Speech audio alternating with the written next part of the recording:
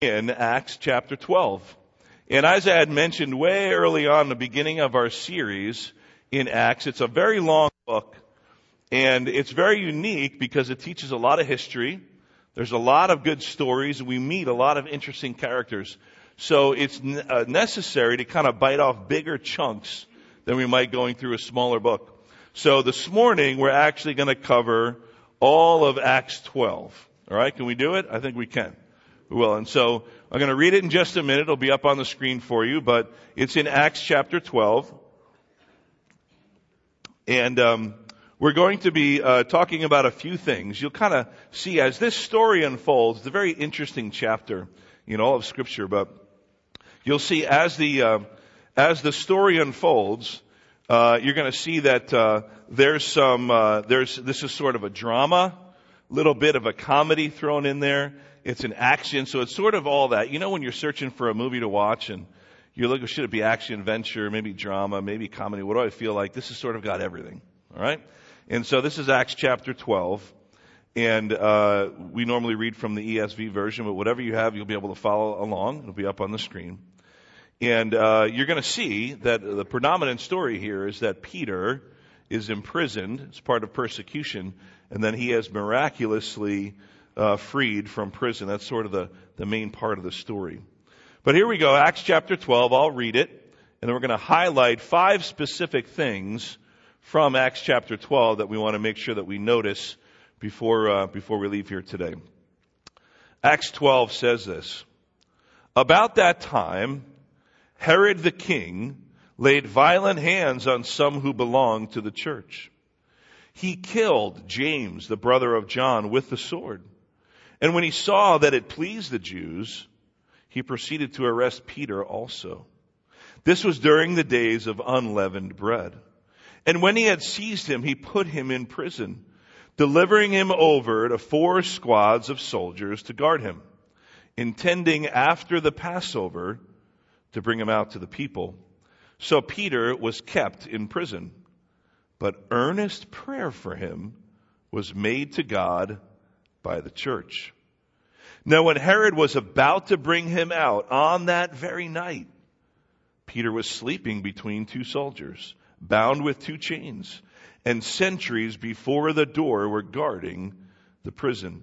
And behold, an angel of the Lord stood next to him, and a light shone in the cell. He struck Peter on the side and woke him, saying, "Get up quickly." And the chains fell off his hands. And the angel said to him, "Dress yourself and put on your sandals." And he did so. And he said to him, "Wrap your cloak around you and follow me." And he went out and he followed him. He did not know what was being done by the angel was real, but thought he was seeing a vision. When they had passed the first and the second guard, they came to the iron gate leading to the city. It opened for them of its own accord. And when they went out and went along one street, and immediately the angel left him. When Peter came to himself, he said, "Now I am sure that the Lord has sent his angel and rescued me from the hand of Herod and from all that the Jewish people were expecting." So when he realized this, he went to the house of Mary, the mother of John, whose other name was Mark, where many were gathered together and were praying. And when he knocked at the door of the gateway, a servant girl named Rhoda came to answer. Recognizing Peter's voice, in her joy, she did not open the gate, but she ran in and reported that Peter was standing at the gate. And they said to her, "You're out of your mind." But she kept insisting that it was so. And they kept saying, "It's his angel." But Peter continued knocking. And when they opened, they saw him and were amazed. But motioning to them with his hand to be silent, he described to them how the Lord had brought him out of the prison. And he said, "Tell these things to James and to the brothers." Then he departed and went to another place. Now when day came, there was no little disturbance among the soldiers over what had become of Peter. And after Herod searched for him and did not find him, he examined the sentries and ordered that they be put to death. Then he went down from Judea to Caesarea and spent time there. Now Herod was angry with the people of Tyre and Sidon, and they came to him with one accord, and having persuaded Blastus, the king's chamberlain, they asked for peace, because their country depended on the king's country for food. And on appointed day, Herod put on his royal robes, took his seat upon the throne, and delivered an oration to them. And the peoples were shouting, "The voice of God and not of man." Immediately an angel of the Lord struck him down, because he did not give God the glory. And he was eaten by worms and breathed his last. But the word of God increased and multiplied. And Barnabas and Saul returned from Jerusalem when they had completed their service, bringing with them John, whose other name was Mark. So there's a lot happening here, right? And I forgot to add to the action and the drama and the comedy, there's also a bit of a horror film in here, because we see what happens to Herod. I forgot to add that. And so it's not going to be our focus about how he was eaten with worms, so don't worry. But we'll kind of add that in later and see how that fits into this story. But there is a lot in here, and there's also history. There's also a lot of history that goes on. We even see it at the end where Luke, who's the writer of Acts, he tells us what happens to this particular Herod. Herod Agrippa. That's actually who we're talking about here. Herod Agrippa was the king that we were talking about.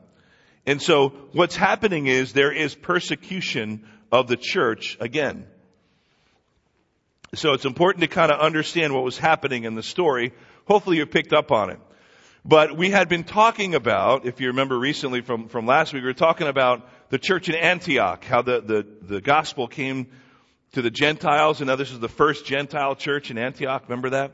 And so Luke is telling the story in Acts, recounting everything that happened with the early church, but he kind of then moves back away from the gospel going to the Gentiles, and he goes back to talk about the church in Jerusalem, just to kind of tell us one more story about Peter. Because what's going to happen, and this is important to understand in the context of it all, starting next week, and we go to Acts 13, and then all the way to the end, the rest of this book, the rest of Luke's account of the early church, is all about the Apostle Paul and his many missionary journeys. So that is going to be exciting. We're going to get to see all what happened with Paul and his missionary journeys. But before Luke brings us there, which we'll start with next week, he wants to tell us one more story about Peter. I think it's important because we have to remember here what was going on is that, remember, the gospel was spreading. And it was spreading like wildfire, and it was now going to the Gentiles, and that was a brand new thing. And so remember, the whole title of our series in Acts is The Unstoppable Mission of the Church, or the Church on Mission. Because we're going to see it again here today in Acts chapter 12, that nothing can stop the progression of the gospel. And nothing can stop it when God is in control. Amen? So if he wants his church to move forward, if he wants the gospel to go out, it will happen. And he's using his men and women to do that.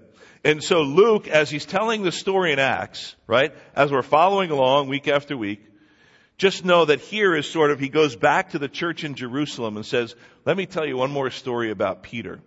And it was significant for many reasons. We're going to look at 5 specific things, and then kind of focus on one. But what was happening was there was persecution again. So we know that was happening.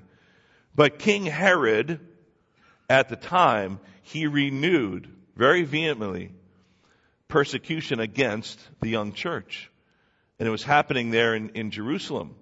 See, King Herod, what we know from history is that his family and his people before him, his father and his father's fathers, they were hated by the Jews. And so King Herod, actually this Herod, he was trying to ingratiate himself with the Jewish people. So he is actually known in history as one who found favor with the Jewish people. And so he wanted to make sure that they liked him. It was part of, a part of who he was and his character. And so we know actually from history that he actually, this King Herod, he observed a lot of the Jewish rituals and traditions and holidays, and what was happening was he recognized that when he started to persecute the church again, which is now expanding, Remember, they thought, originally it was just part of they thought it was like a sect of the Jewish people, but now it's expanding. It's its very own thing. So he says, let me put some pressure on them. And he saw that the Jews liked that. You see that? In verse 2 it says, he killed James, the brother of John, with the sword. And when he saw that it pleased the Jews, then he proceeded to arrest Peter. So he saw they liked it, and he said, well, I'm going to keep going with this persecution. So he killed James, which is a huge loss to the church. But then he imprisons Peter. So he arrests Peter and puts him into prison, and that kind of sets us up for what's about to happen. And so the story goes that Peter is put in prison, and the very night before he's going to be tried and probably tortured and killed, what happens? God sends an angel, and miraculously he frees Peter from prison. It's a very popular story in Scripture. Many of you have probably read it or know it. And so he frees Peter from prison by sending an angel. And it's amazing how it happened, and we're going to kind of look at that in detail a bit. But then there's sort of this funny little story, like why did God even put that in there? And I'll kind of share my thoughts about why in a few minutes, but there's this funny story about how Peter is then freed from prison. It was miraculous, right? And did you pick up on the fact that the church was praying for him? Did you notice that? They were at this house, at this lady Mary, they were at her house, and they were all praying. So the church was praying just as Peter was being freed from prison. Coincidence? No. Right? And so then Peter is freed. So then he goes to Mary's house, and he knew that there'd be people there praying. It was sort of where the house church met, right? They didn't have church buildings back then, like we do now, so they met in people's houses. And so Mary evidently had a big house, because there was sort of an outer court, because Peter knocked on the door. And then they had a servant girl named Rhoda, probably a young girl, right? She comes up to the outer door before she even answers the door, and Peter's knocking. Hey, it's me, Peter. She hears it's Peter's voice. Without even opening the door, she runs back into the house and says, hey, it's Peter. And they're just like, you're crazy. She probably had a reputation, maybe for, embellishing the truth a little bit. So they're like, no, it couldn't be. You're crazy. It's exactly what they said. She keeps saying, no. And they think, maybe it's his angel. Because they believed, the Jews at the time believed in guardian angels. So they believed that an angel might sort of take upon itself the look of the person. So they're like, no, it's not Peter. And why was that? Because they thought Peter was in prison. See, they were praying for Peter, and then Peter shows up. So what's funny is that while Rhoda is saying, no, it's him, and they're just like, you're crazy, Peter's standing outside, knocking on the door. Hello?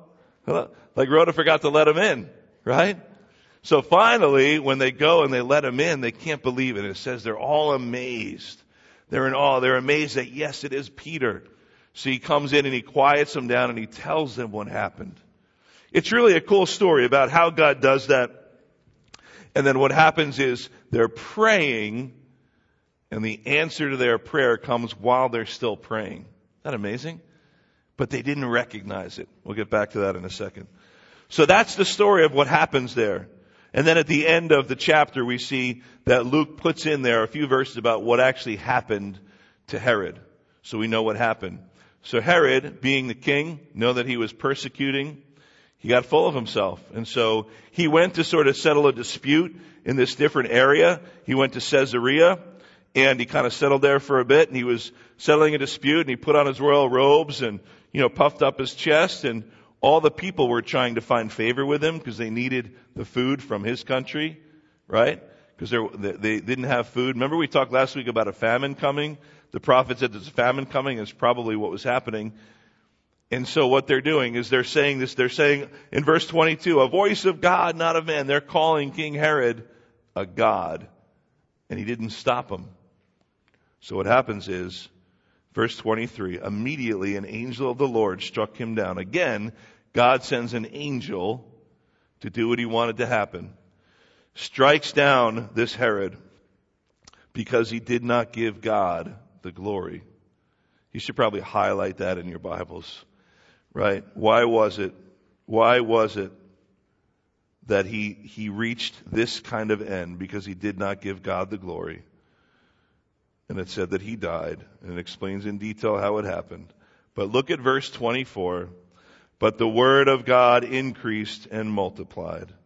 That's the first thing I want us to notice just very quickly. Even if there is persecution of the church, God will have his way. Is that true? That's the kind of God that we serve. So the whole book of Acts, Luke is like, you can picture him writing, and he's like, this is awesome. Like, no matter what people tried to do, the gospel is moving forward, and God's church is growing.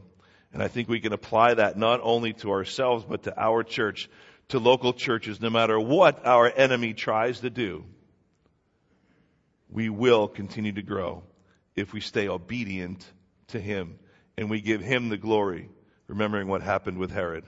So even in the midst of persecution, even in the midst of trials and tribulations, God will continue to be on the move. So we need to remember that. What a great testimony it is, and should be encouraging for us. That could be a whole sermon series in and of itself about persecution. I mean, we probably don't feel persecution in our lives for our faith the way that many do around the world, right? And we can be thankful for that. It's okay to thank God for that. But there are elements and ways that we do face persecution for standing up for our faith. So to some degree, we can certainly understand that. But we should have hope and know that even in the midst of persecution, God's plan will still prevail. So the second thing is this. That, even though there was persecution, right, there needed to be trust in the Lord. Because what we see happening here was, in verse 6, after we see this persecution happening, hopefully you picked up on this. Did you see what Peter was doing on the night before he knew he was going to be killed? What did it say he was doing in verse 6? He was sleeping. He was sleeping. So he had been arrested. He knew what just happened with James, his brother in the Lord. He knew it was soon. It's going to be the next morning. It says he was chained by all these guards, these 4 squads. Each squad probably had 4 guards. So there was 16 guards assigned to him, to one person. And the night before he's about to be killed, he's fast asleep. That is trust, isn't it? Now, I know many of us can understand what it's like to not be able to sleep. From time to time that happens. Some of us struggle with it more than others, where we just can't sleep well at night. We get a restless night's sleep, we just can't sleep. Too much in your mind, there's anxiety, there's things going on, stress, whatever it might be. Maybe you don't even know. But here is Peter in the midst of a trial, maybe facing death, and he's fast asleep. That is a picture of trust. Does it mean that it's that easy? No, it's not. But it reminds us that even in the midst of trials, even in the midst of suffering, whether it's physical, mental, emotional, no matter what it is, we can have that deep of a trust in God.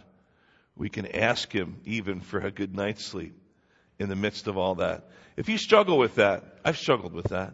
Pray. Maybe you fall asleep praying. Maybe you have no problem sleeping and you fall asleep praying anyway. Maybe you do that.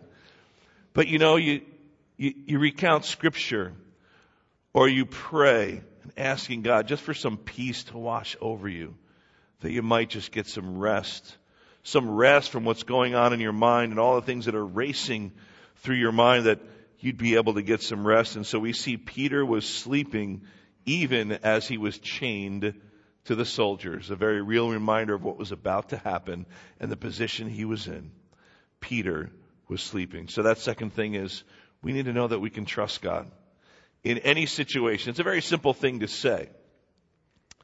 But if you really boil down the Christian faith and our walk with the Lord, doesn't it come down to trust and obedience? Like the great hymn, trust and obey, right? There's no other way. And so it really comes down to trust. God is just simply asking that we trust him. It's as if he's telling Peter, I know it looks bad. Get a good night's sleep. Fall asleep. I'll take care of it. So Peter was able to trust in the Lord. But even before we get to what happens, also notice what was going on at the same time. While Peter was sleeping and trusting in the Lord, even though his death was imminent. What was going on in Mary's house? There was a large group of people, the church were gathered, and what were they doing? They were praying. They were praying. So even in the midst of struggle and worry and uncertainty, like Peter's beloved brothers and sisters who he walked together with and was living the life for Jesus with, they were praying.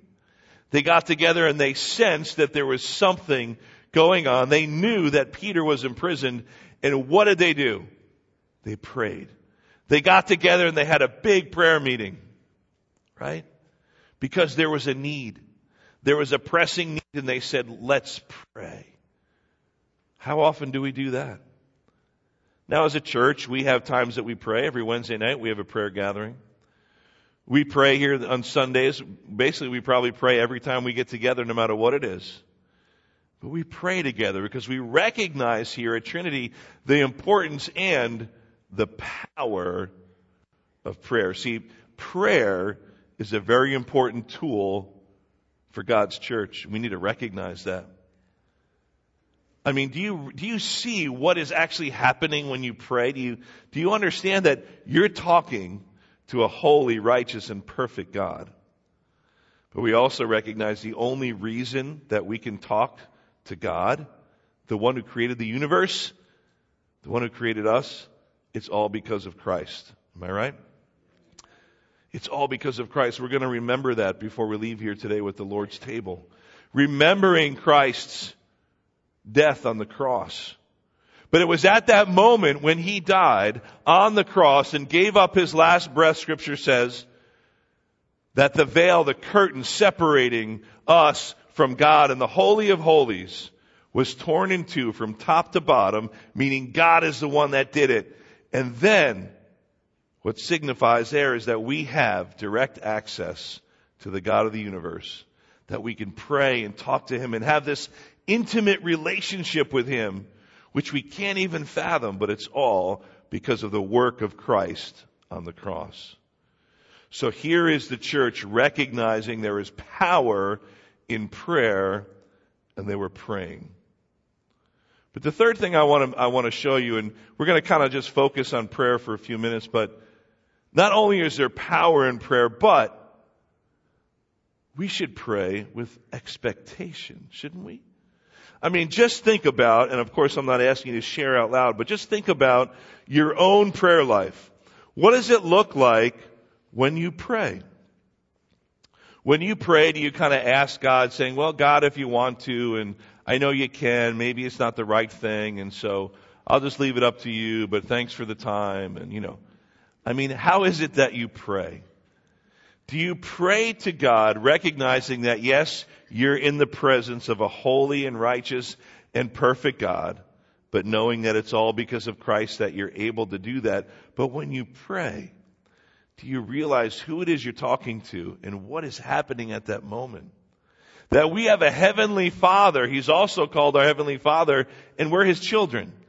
And just as earthly fathers want to hear from their children and want to kind of bring them up on their knee and say, what's going on and how can I help you? Like, that is what our Heavenly Father wants to do with us.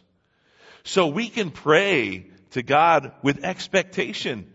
And I'm not saying that He's going to answer every prayer the way that we want Him to, right? Of course not. Because look at what happened with James. Do you think James prayed? I would guess that the church is praying for him too. It doesn't say it, but Herod killed James. So God did not choose to rescue James. That's an important point. Because don't we also come to God and say, God, why did this person get their prayer answered, but I didn't? How come this thing I've been praying for years, it hasn't happened yet, God? Why is that? Well, we know ultimately He's God and we're not.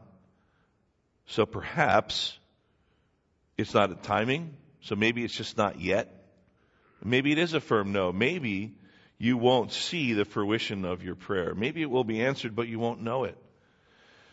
See, we have to understand that God chooses what he will do. God is the one who is sovereign, right?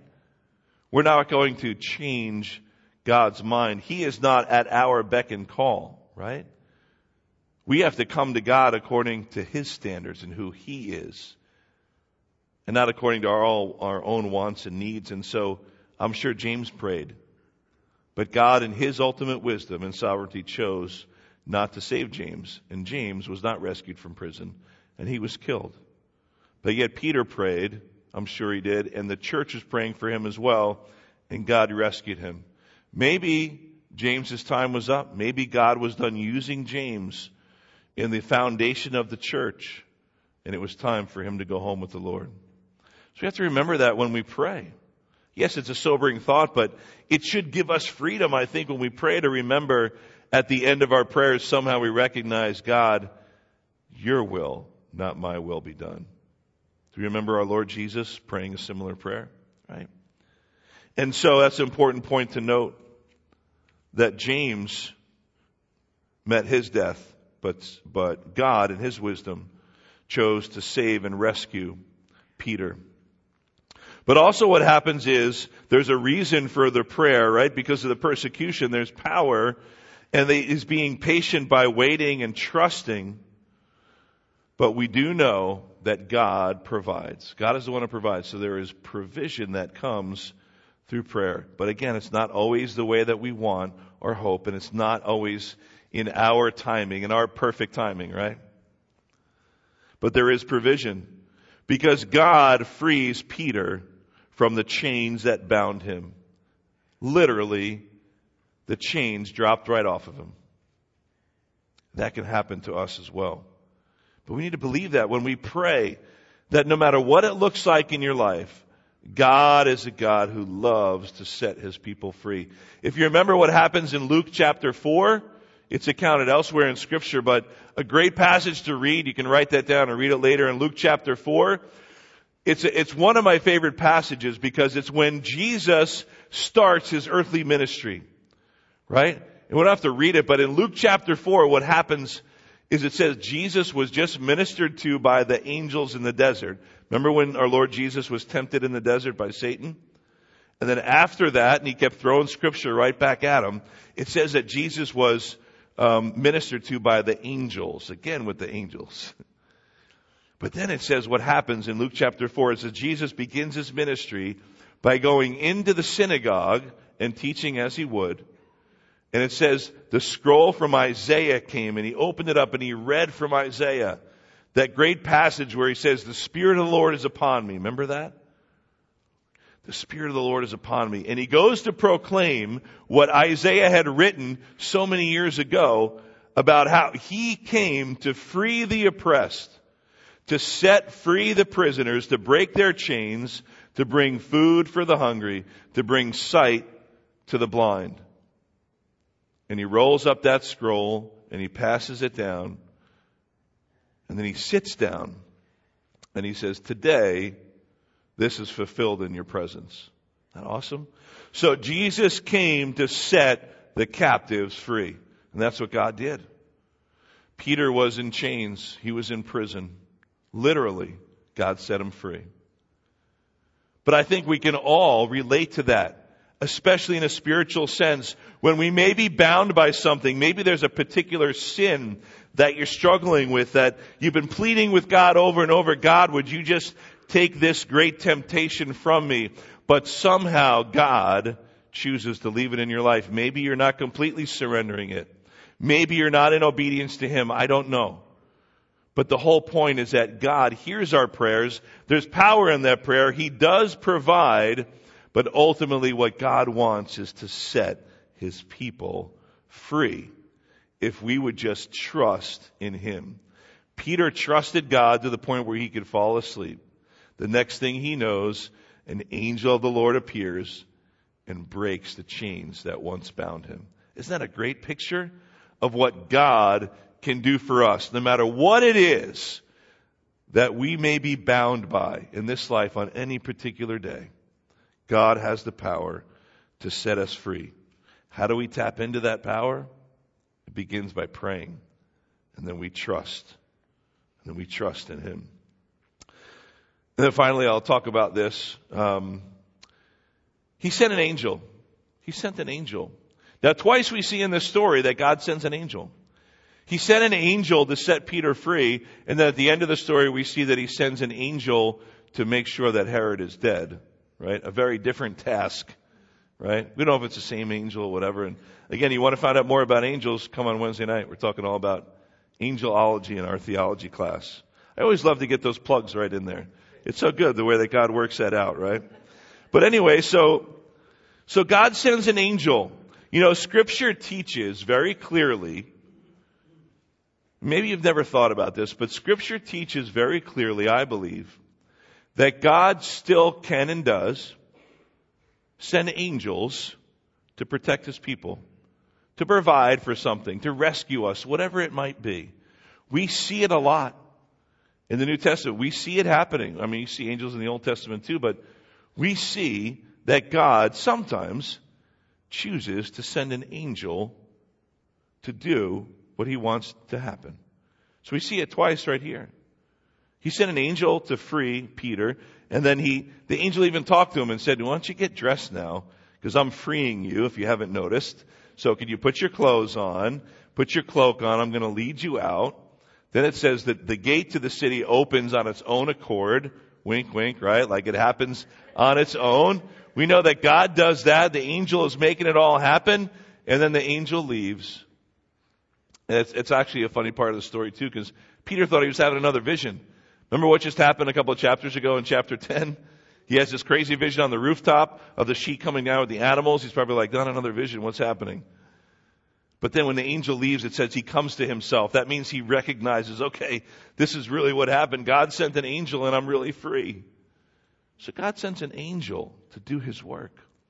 And then again at the end of the chapter, God sends an angel to kill Herod because he accepted the glory that was meant for God for himself.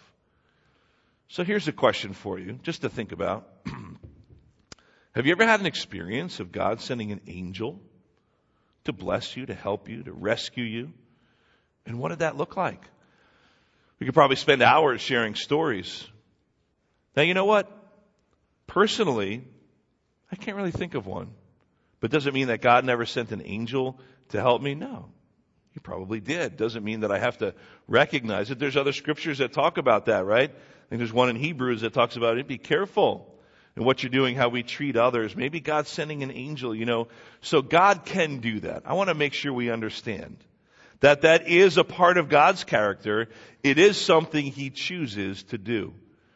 Whether he brings about something, maybe a conviction through the Holy Spirit in our lives, or he speaks to us directly and not audibly, but just moves us to do something, or he chooses to send an angel, we have to recognize that God is the one who is sovereign. So if he decides to do that, he can, and he has. We've seen it in Scripture.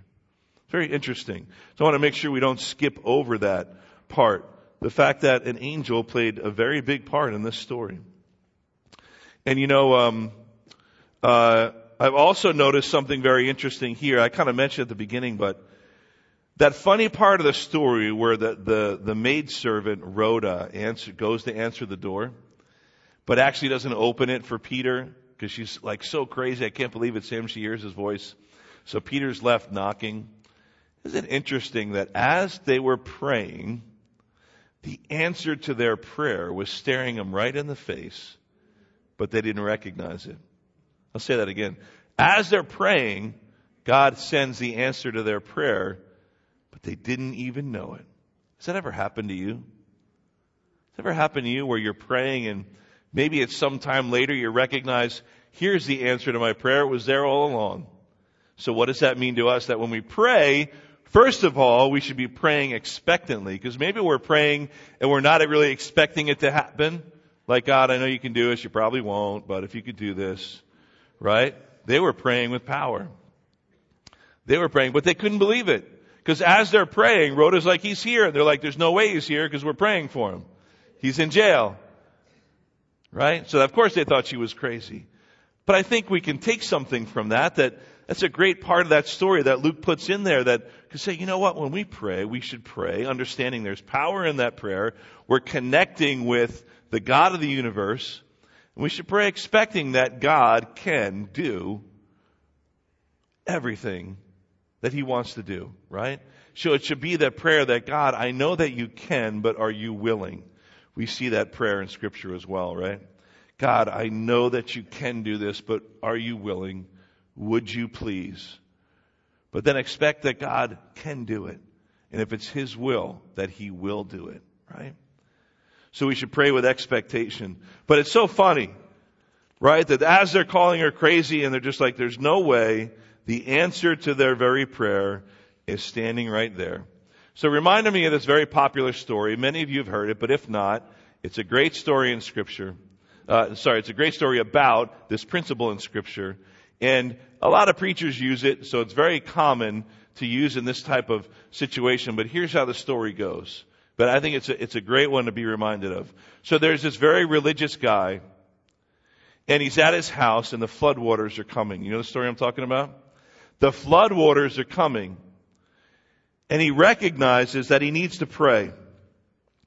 So he climbed onto the roof of his house, and he prayed, and he trusted that God would rescue him from the flood. So a neighbor comes by in a canoe, and he says, the waters are soon going to overtake your house. Get in the canoe, and I'll bring you to safety. So what does the guy say? No, thanks, the religious man said. I've prayed to God, and I've trusted Him. I'm sure He will save me. So a short time later, the police came by in their police boat. Never seen a police boat. I guess they have them. A police boat, and they say, the waters will soon be above your house. Hop in, and we'll bring you to safety. So what does the religious man say? No thanks.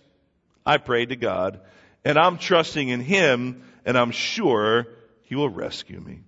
So a little time later, a rescue services helicopter comes. It hovers overhead. They let down a rope ladder, and they say from the megaphone, the waters will soon be above your house. Climb the ladder. We'll bring you to safety. The religious man says, no thanks. I've prayed to God, and I'm sure He will rescue me.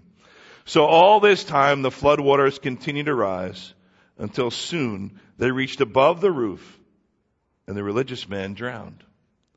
When he arrived at heaven, he demanded an audience with God. Ushered into God's throne room, he said, Lord, why am I here in heaven?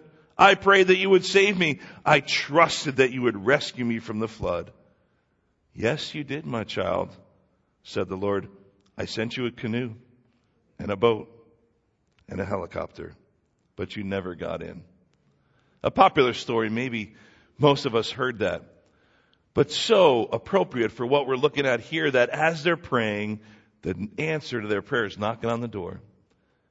So let's make sure we don't get caught in that same situation. Yes, God's going to answer my prayer, but perhaps even in the form of another brother or sister, or perhaps an angel. God will bring that answer. So if we pray expectantly, we'll be looking for that. I always like that saying. It says, if you pray for rain, bring an umbrella. Is that right? And so it's also important to know that God still amazes us. And I hope that you haven't gotten to the point in your walk with the Lord where maybe it's just become a little too routine and you don't feel like God amazes you anymore. But you know what? God is an amazing God. And when we pray, we should expect awesome things because we pray to an awesome God. And so God still loves to amaze us. I could just picture Him wanting to amaze His church and be like, look, you're still praying and I sent Him. And they tell Rhoda, now you're crazy. So let's pray, recognizing that there's power. Pray with expectation, but also praying knowing that God is capable of answering those prayers and being willing and ready for Him to answer your prayers. I believe that God wants to do amazing things in this church. Why? Because it's His church. That's why. It's not really because of any of us. Not at all, really. Remember what we read last week? Why was the church growing? The hand of the Lord was upon them. That should be our prayer first and foremost, that God's hand would be upon us. It would be His provision. So no matter what's happening in our lives, in our world, no matter what the government says we can and can't do, God is on the move. And He will do as He wants to do as His people are surrendered to Him. And all the time praying, but praying expectantly and believing in the power of the one who we are praying to. Amen? Let's pray. Father, we thank You that we can even come before You now in prayer. Thank You for this great story. So many things in there, Lord. But we do recognize how Your church was praying. So if nothing else, help us to take that away from this important scripture, that we are to be a church that prays. When we see a need, that first we pray.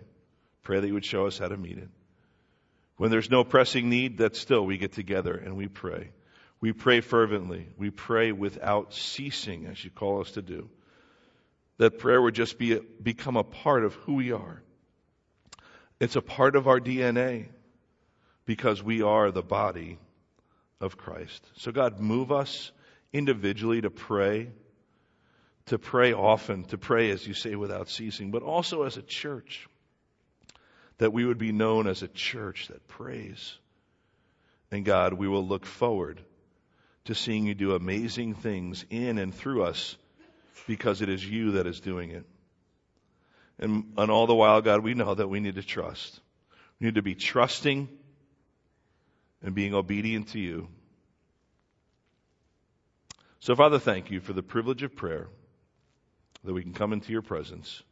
And even now, as we remember why we have that privilege, it is because of the cross of Christ. Help us to never forget that as well. In Jesus' name, amen.